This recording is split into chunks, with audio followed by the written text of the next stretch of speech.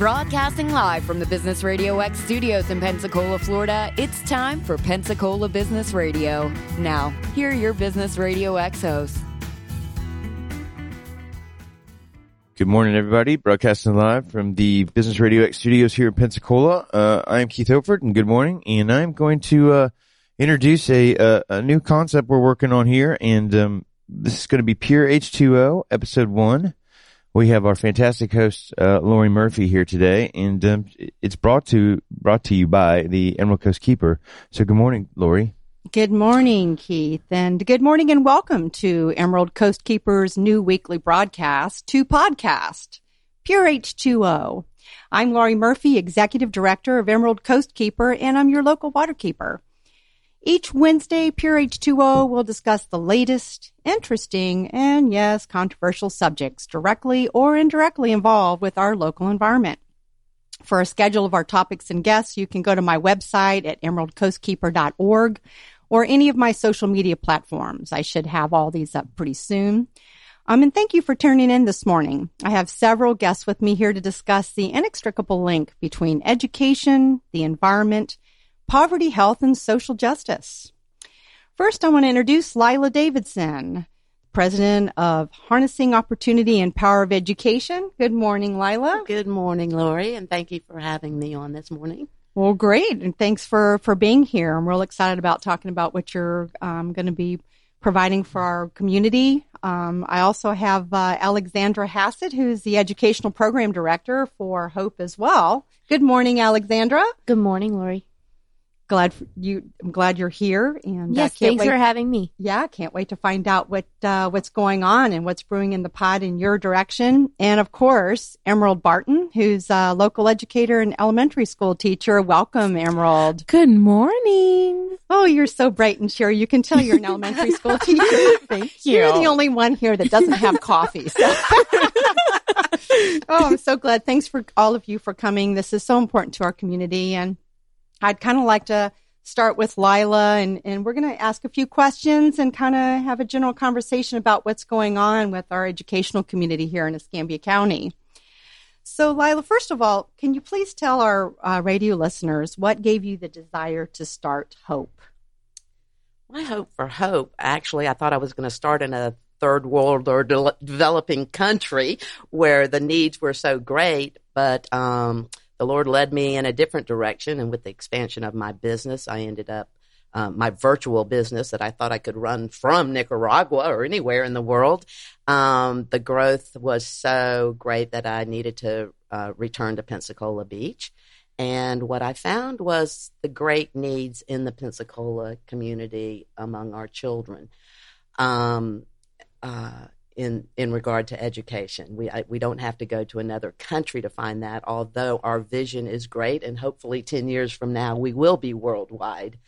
But harnessing opportunity and power of education is all about motivating, inspiring children to learn and want to stay in school. Now, my focus is mostly on cultural and the arts and significant social events that bring the community together to help support it. But as you know, Lori, the reason why I'm here this morning is my passion for your organization and recognizing how important it is for the power of education to reach everyone in the community so that they recognize their responsibility. And living in Pensacola Beach and looking around at the gorgeous, beautiful water of the Gulf and the Bay, and learning about your organization and learning that Escambia County has the worst drinking water in Florida, it almost panicked me. And I wanted to do something, but the only thing I knew I could do right now was support your organization and become a member. And I really appreciate what you do because I truly believe we are entitled to clean drinking water, number one. Well, sure. And drinking, healthy water promotes a healthy community altogether. So what do you think your main mission? What do you want to accomplish with Hope in the community?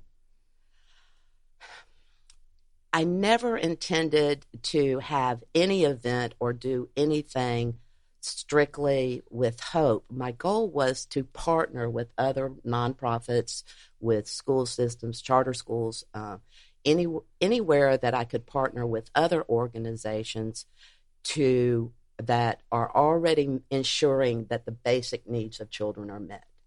Because there's no point in talking about hope for their future if their main concern is hoping they get a good night's sleep, or hoping that they have a good meal. Oh, sure. When they get home so basic needs, of course, need to be met. And that's why we all wholeheartedly in this country support, trying to eliminate hunger and trying to provide those basic needs. Well, once those basic needs are met, it doesn't fulfill the hope. Okay, now I'm no longer hoping for clean water and hoping for a good meal and hoping for a good night's sleep and a roof over my head. Now my hope is for my future. Where do I go from here? And we all can agree that education is number one. But for me, it's about motivating children and giving them the desire to learn, and for them to connect the dots between their responsibility as citizens and connect the dots between arts and culture. I mean, I have trouble separating the dots. Everything is connected in a way.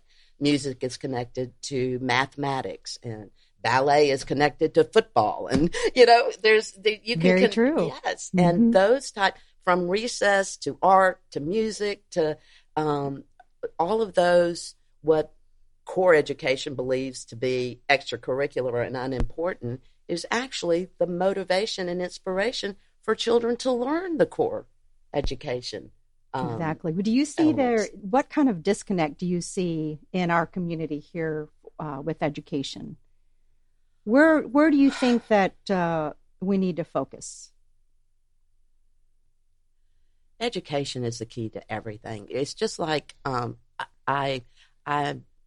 there are probably people listening to this broadcast that don't know how poor the drinking water is in Escambia County.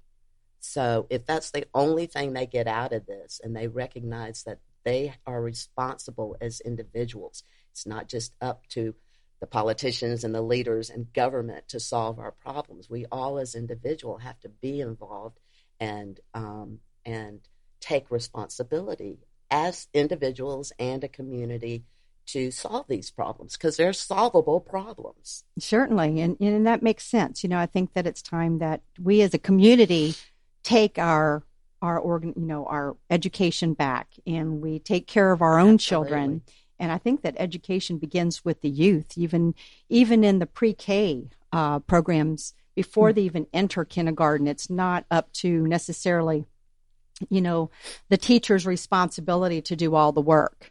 There's been a lot of controversy in the paper and on social media lately about the unfortunate grades, and I guess there's 13 failed schools, Emerald, elementary schools that are having a little bit of trouble. Mm-hmm. Yes. And so, we can point the fingers and the blame all we want, but what it boils down to is I think there's many components to the problems that we have.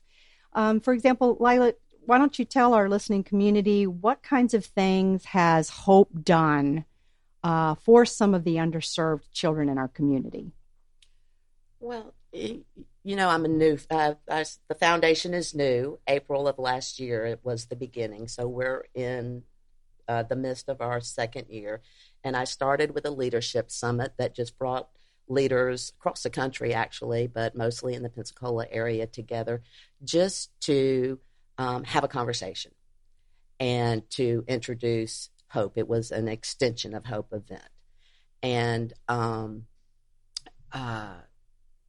an example of what I did at that event was it started with the Blue Angel show, and then after that amazing performance by our pilots by our Blue Angels in the sky, I actually had an amazing dance performer, a ballerina, do a solo ballet where she wore a beautiful blue gown and did a mock-up in a ballet performance of the Blue Angels show.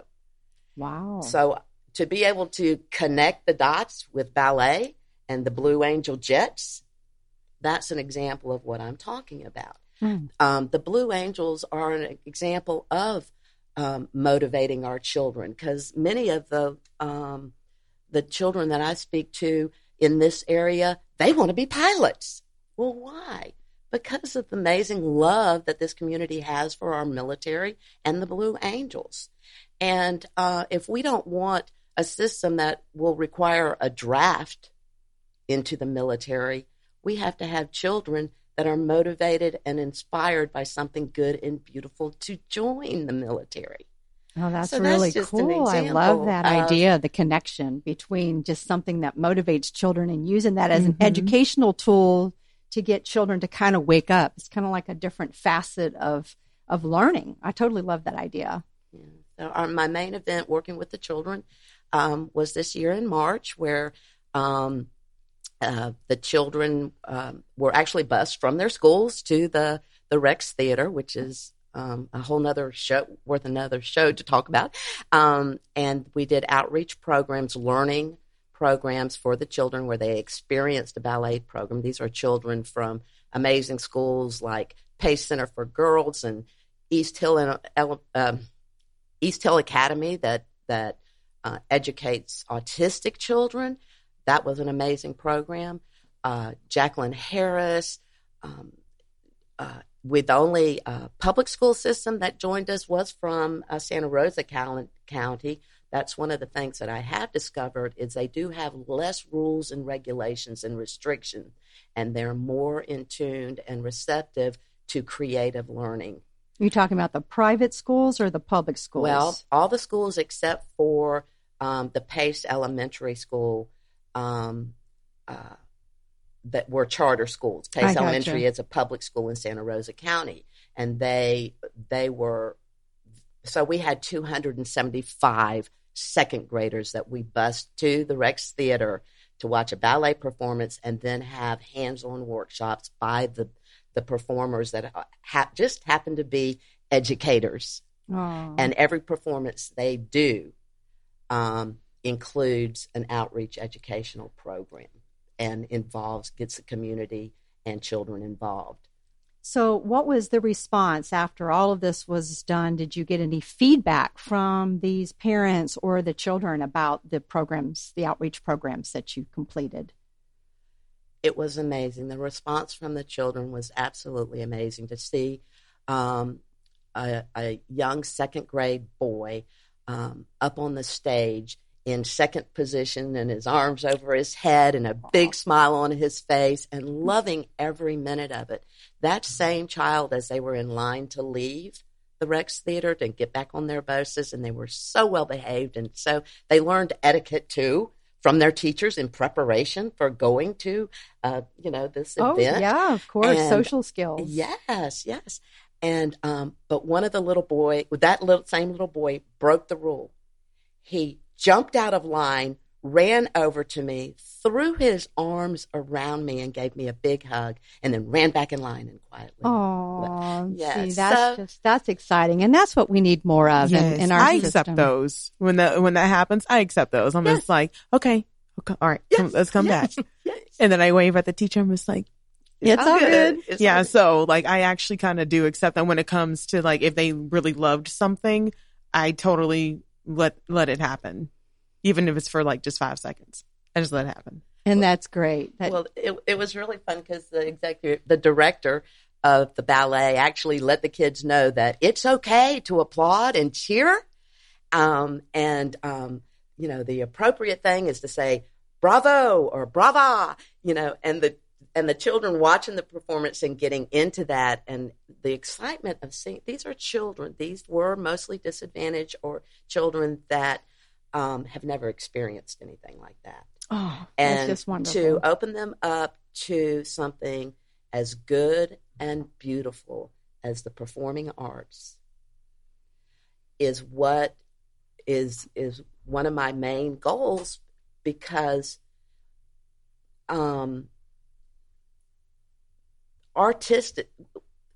would like to see the elimination of starving artists and artists that are supported by the community.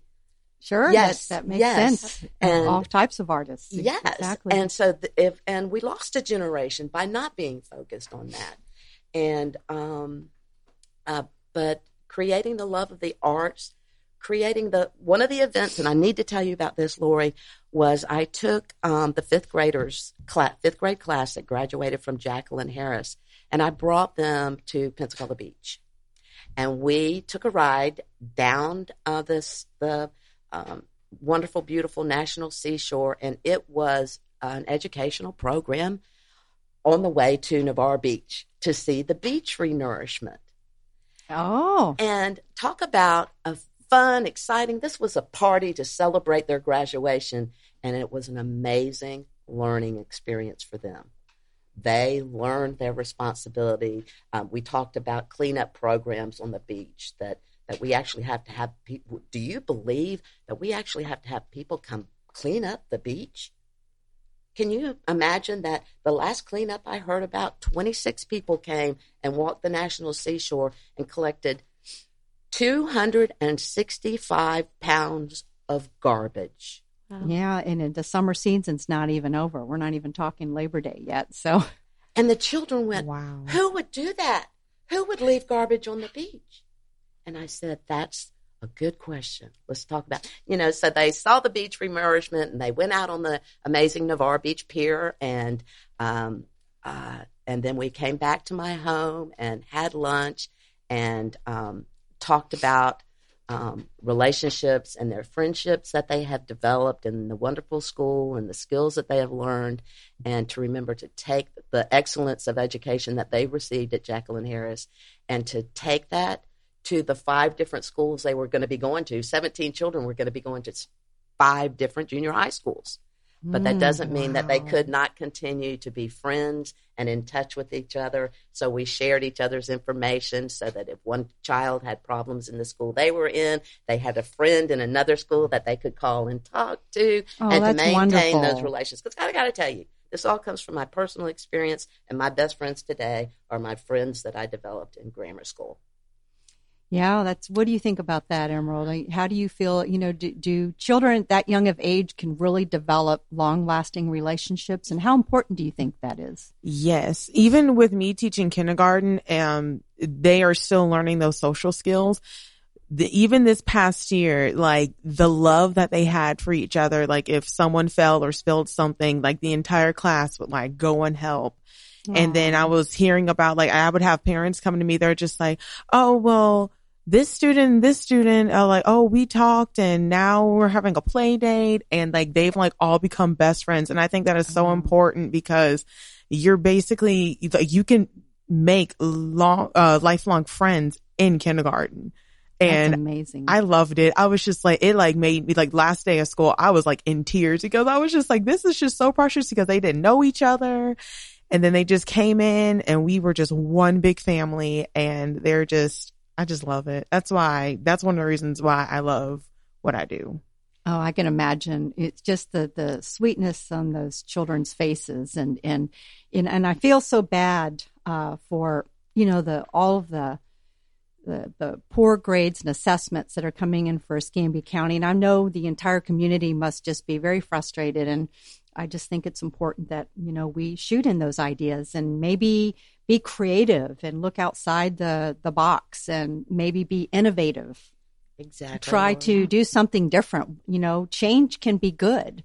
I think what was the old adage I was told one time? If it ain't broke, don't fix it. Well, if it's broken, we need to fix it. And we need a lot of strong-minded heads together to find a solution to that.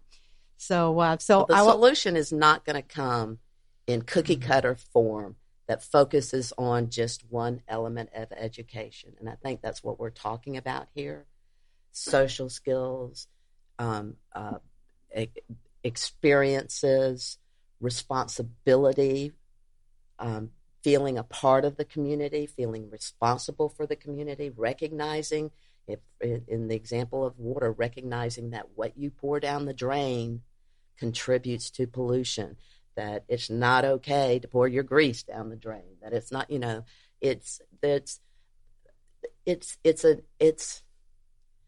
it makes them, can you imagine a mother about to pour her grease down the drain and the child has learned in school that that's not really the right thing to do? That's true. Like, our children become our educators as well. I've learned more from mentoring young women and working with children than I did in school, because they have become my educator. They have become my mentor and my inspiration, and I've learned so much from them. Yeah. So what is the future of Hope? What are you working on now? What's your future projects and desires? Can we do that on another program? There's so many. I know. Well, we should let Alexandra. I would love to have Alexandra speak a little bit about why she elected to work with Hope versus being in the public school system, and what her vision is. And what is your background? Tell us a little bit about yourself. Well, my background is I have a bachelor's degree in elementary education, and I'm endorsed for reading K through 12, and I'm also endorsed to teach ESOL K through 12, which is English to second language learners. I wanted to be a teacher since I was in kindergarten, and I remember my teacher actually telling me that I would make a great teacher, but I wasn't the teacher yet, and I needed to sit back down because I like to tell everybody how to do things. From that moment on, I was like, fine, I'll be a teacher one day. So I always loved school. I went to a private school most of my life, where we had the even 50 minutes of every subject, and it was creative, and there were projects, and it was fun. And then in 8th grade, I went to public school, and it wasn't like that anymore.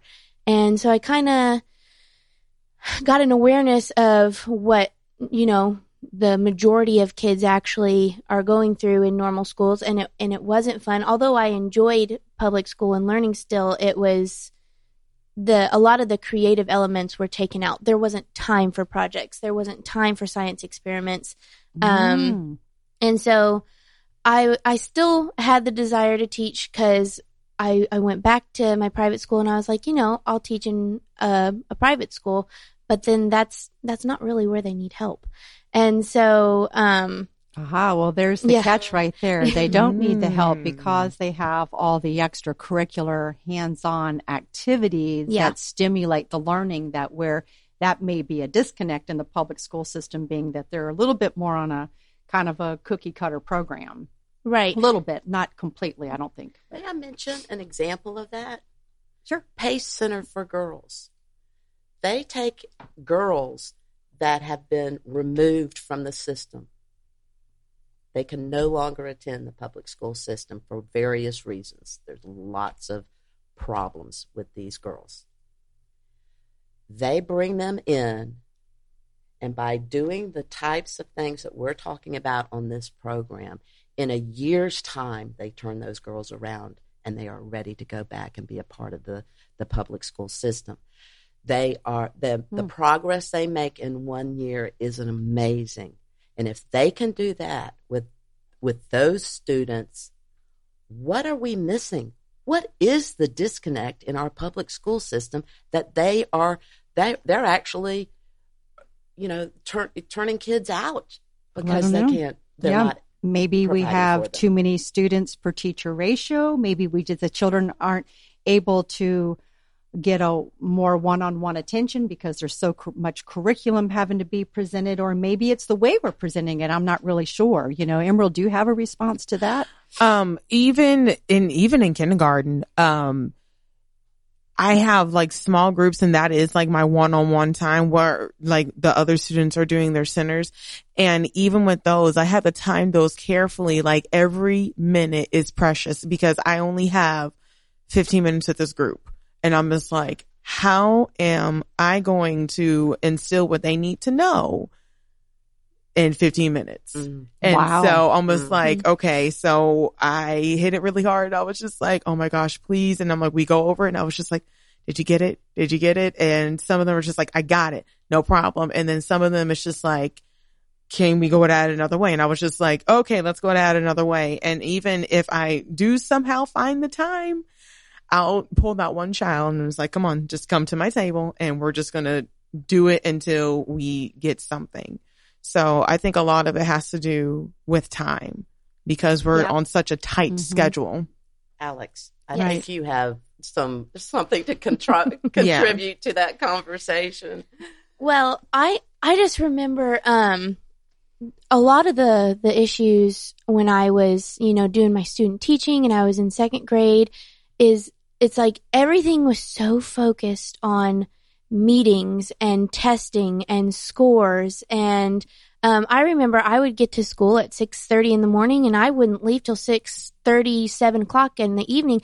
And that was just trying to understand the outline of what the teachers gave me to teach. And it wasn't even like me creating lesson plans. It was all formulated. And I think the biggest issue is they're just making it too complicated. They have all these trainings and like ways of the way a child's brain works. And it's like all these, they want to learn all these phonetic sounds and this and that. And that's all good, but they take the fun out of it and kids don't care anymore. That's what it comes down like to. A stress, do you think? And so what maybe about it's a mind the block. fun of teaching and the desire to teach and to want to, we're talking about kids wanting to stay in school and to learn. What about the issue of teachers that had like you, that knew you wanted to be a teacher and then find out it's not the job you thought it was going to be?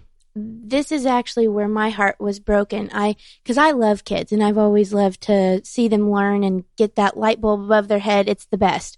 But when I actually heard in every single school that I worked at, except for one, at lunch, I would hear the teachers say how much they hated what they did. And they would complain. They'd talk about how certain students were awful. And it's like there was just a drain. And I'm like, why in the world would I want to do this? And because everybody hated it.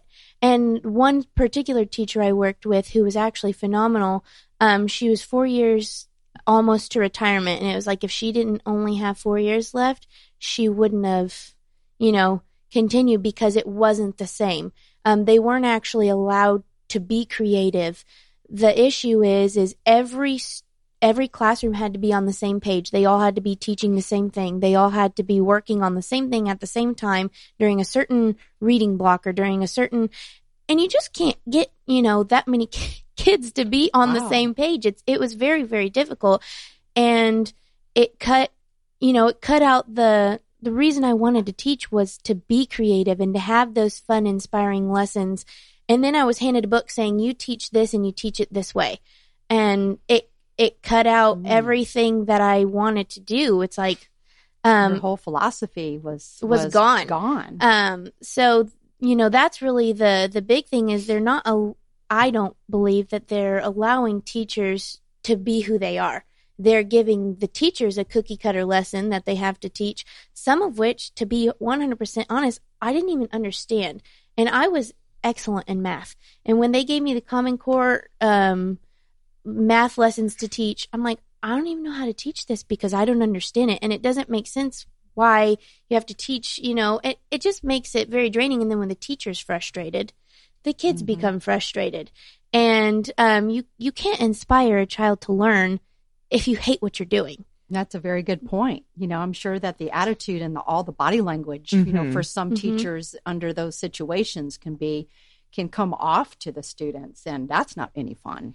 No, it isn't. Because even my principal, she told me this. I think she told me this yesterday. The kids feed off the energy that you give. So if you give like a high stressed energy, then they're just like, oh gosh, if we don't, and they freak out because you freak out. But like we dance in my class, and I know you're the best. I think that you should teach all the classes, Emerald, because I see what you do. Thank you. I have a saying about this, and it's the only positive thing I can say about what we've been discussing, is that as long as there is that the system is working like this, and that test scores and are the main focus, there will always be prayer in school.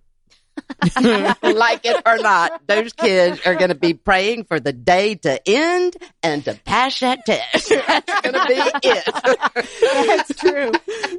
So, Alexandra, where do we go from here? And what are you actively involved in with Hope? And what are your goals and aspirations at this point? Well, the whole reason I joined Hope was to do something different. I still wanted to see that light bulb above the kids' heads, and I still wanted to teach, but I wanted to be creative and teach them something they actually wanted to learn.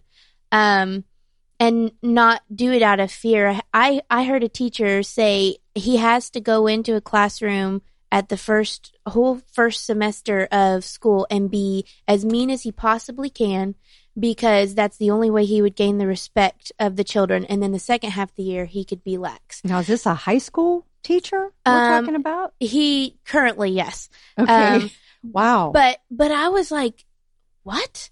But I heard it the same thing for elementary school. It's like you have to come in firm. You have to and yes and no, but you can still be loving and still be fun. And I actually realized it's like I got a better response when I was happy. Sure. But then I got told you can't do that.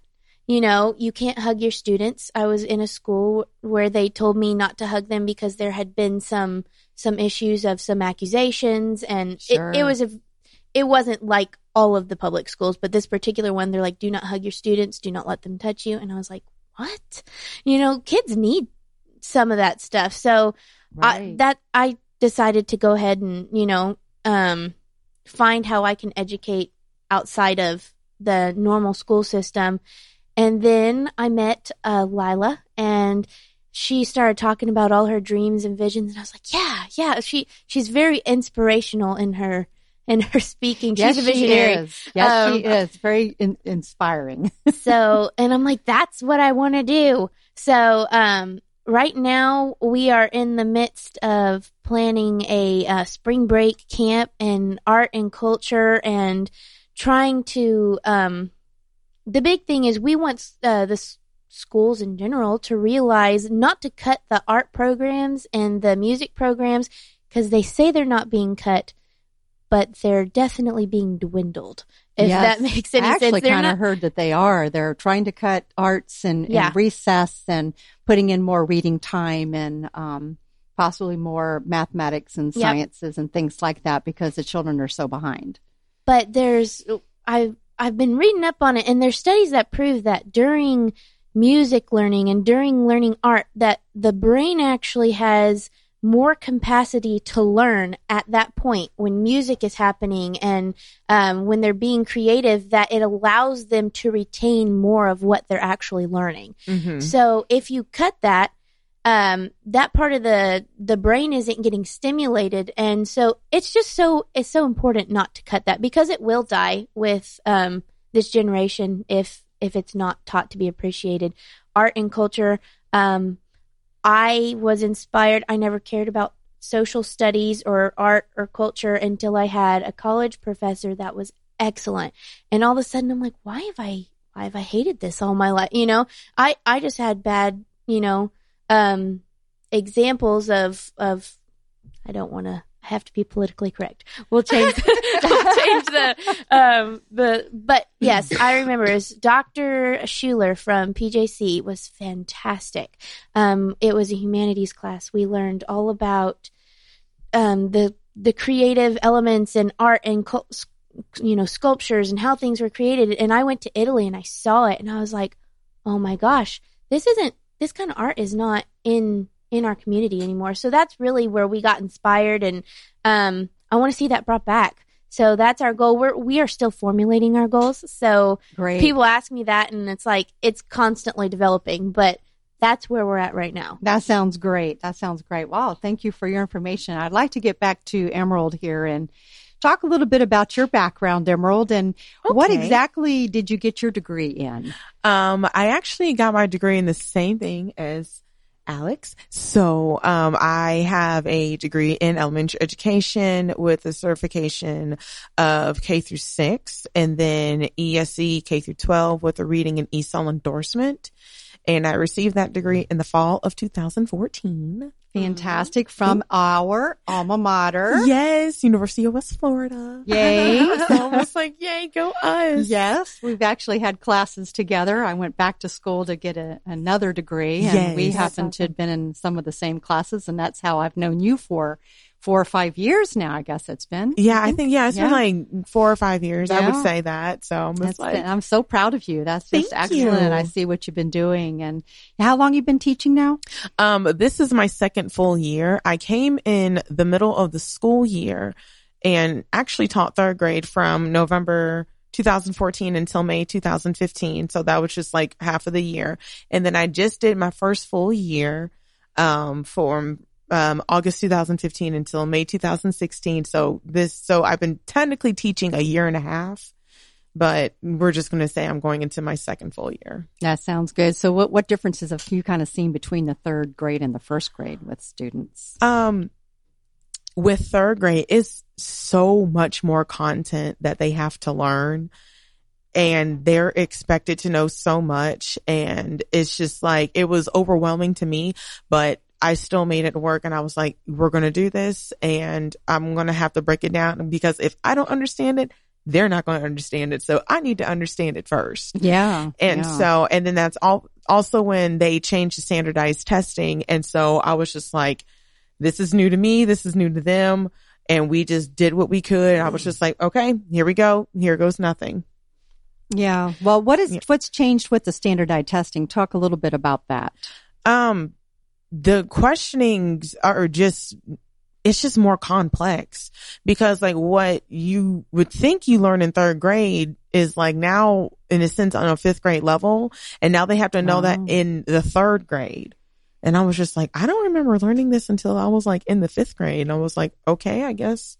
So do you think the recent FSA scores are a reflection of the change in the testing, that the students just aren't caught up to the new testing? Or I think they're just still adjusting. Yeah. I think they're still adjusting. They can do it. They really can. It's just like they have to adjust to it. And like as teachers, we just have to give it to them.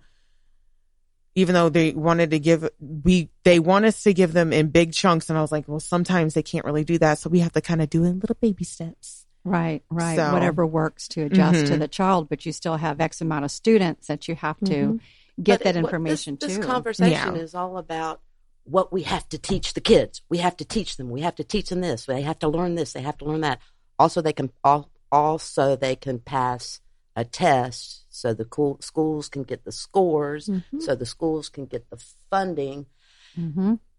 Where when children are inspired to learn or discover a love of reading, you don't have to increase the amount of time they read at school. They will go home and read a book.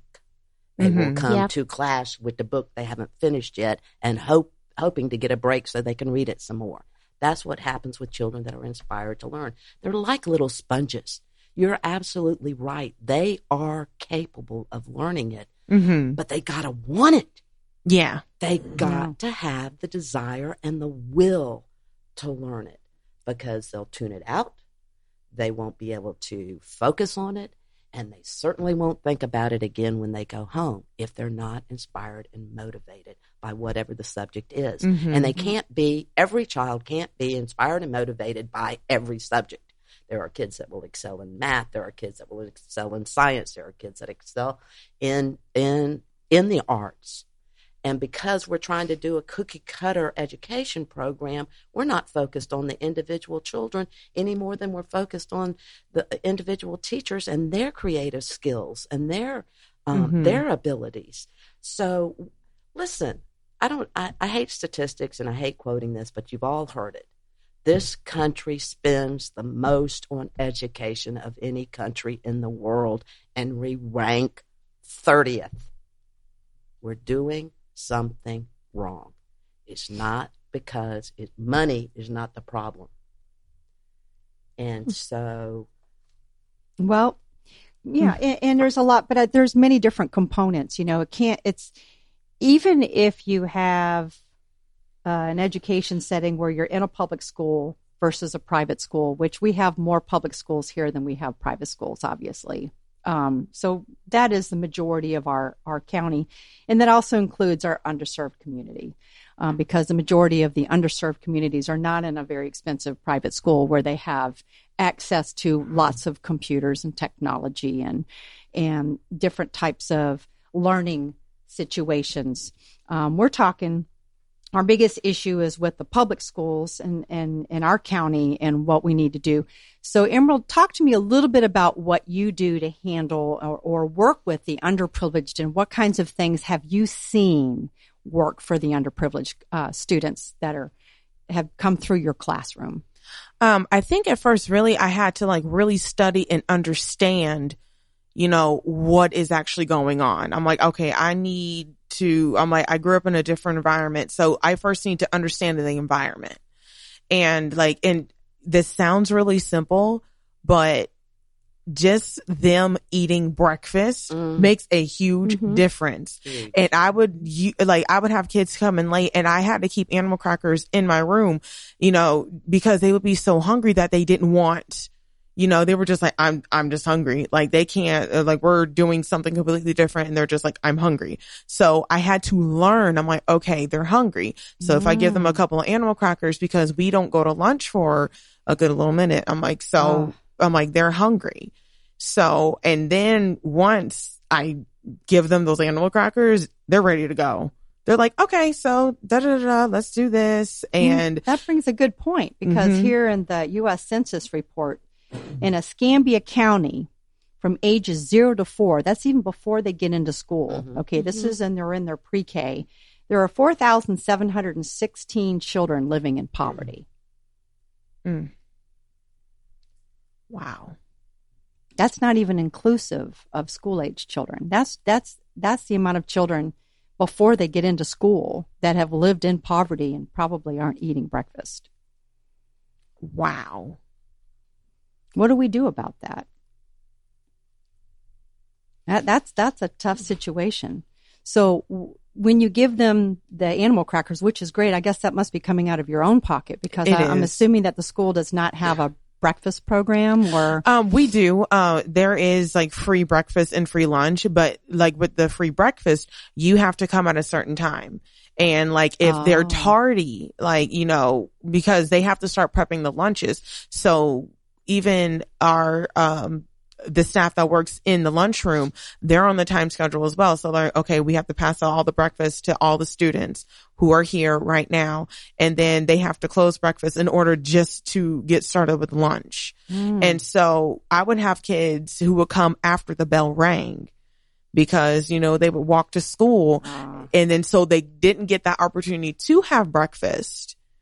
And so they would come in, and the first thing I always ask them, I'm like, good morning. And I would say their name, and I'm just like, did you eat? And they're just like, sometimes they would say, yes, I did. I ate at home. And then the other times they're just like, no, they would go, no. And almost ashamed that they didn't eat. And I was just like, come on, let's go. I was like, come on. I was like, I had some animal crackers, and then it kind of just became a system to where they came in, and I'm like, did you eat? And they're like, and they would just shake their head. And then I just they learned your system. If we didn't eat breakfast, we can get some animal crackers. That is so sweet, though. And I'm sure other teachers must be going through the same thing. I'm sure that you talk about children that are coming to school hungry, and how that really affects their learning capabilities. Because I know if I don't have my breakfast, I'm a bear. Yes. I mean, I got to have breakfast. I mean, I need something to think. And I have grandchildren, so I can imagine what these young children, they go in there, they're expected to learn all this curriculum, regardless of what grade they're in. I'm sure it's not just kindergartners. I'm sure there's a lot of students in all grades K through 12 who do not get breakfast. Yeah. So that's what I try to do. We started out the conversation talking about basic needs needing to be met before we can expect to make progress in the other areas. Yeah. Basic needs are basic. Right. So yes.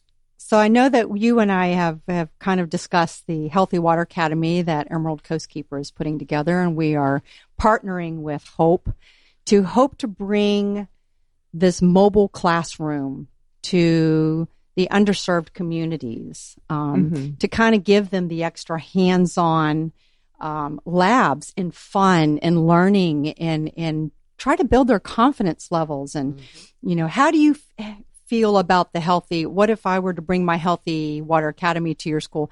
How do you feel that would help your students? I feel like that would give them the opportunity to explore, and I feel as though they would love it because they're hands-on. Like, they love the hands-on, and I mean, they love structure as well, but they would just they're learned oh, well, this just turned this, cause this just had this reaction. And I feel as though in that particular community, if they are exposed to that, they will learn so much, and that might open the door for them to want to do something with science one day. Right. That might kind of open some doors, and I think it would just open their eyes either way, because they're just wow, this is where I live, and I can learn about marine life where I live right here.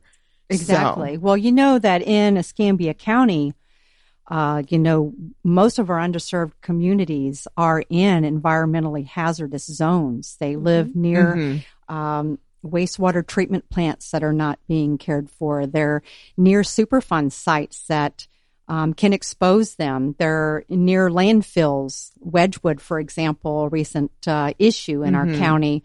And so it's more than just food and more than just money, but there's a lot of environmental factors. And I think that allowing these children to do some hands-on learning and really understand what's going on in their community, our goal for the Healthy Water Academy is to build some confidence, is to allow them to feel that they have a voice, get rid of the skills gap for STEM education in our community, help bring down those cultural barriers where they feel confident to be able to go to a public meeting to fight for their rights, to get environmental justice.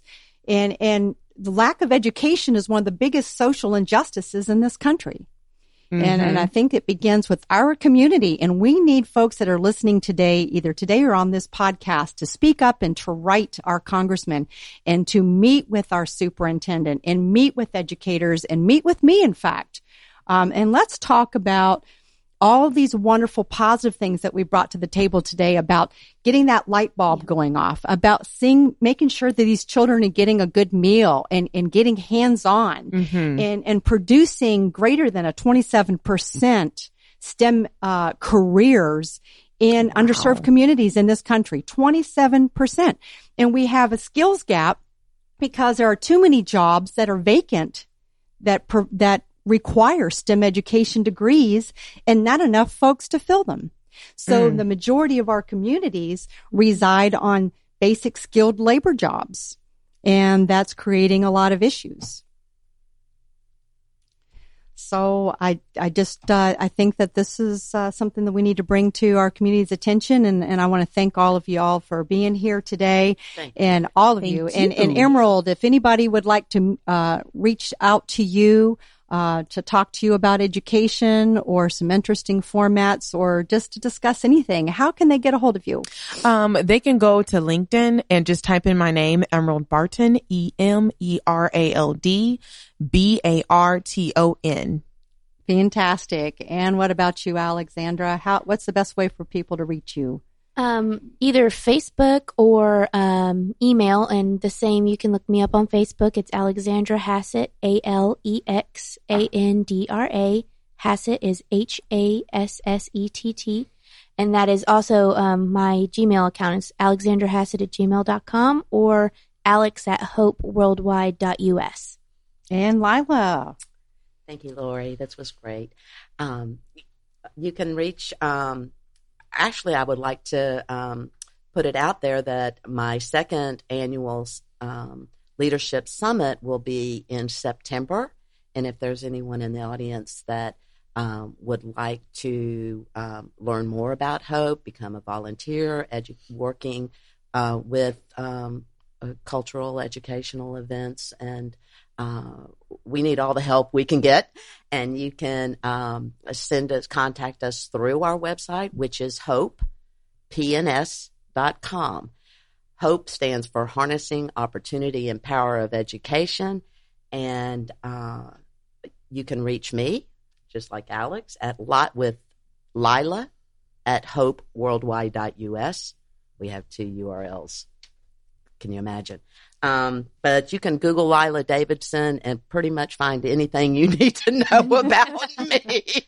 Great. And I just want to thank all of you today. Everybody here had something very important to put on the table, and I'm hoping that our listeners will get a hold of us. And I would love for the 3 of you to continue to work with my Healthy Water Academy, and I'm going to need your advice. And I think that you're all very fantastic educators and have a lot of creative ideas.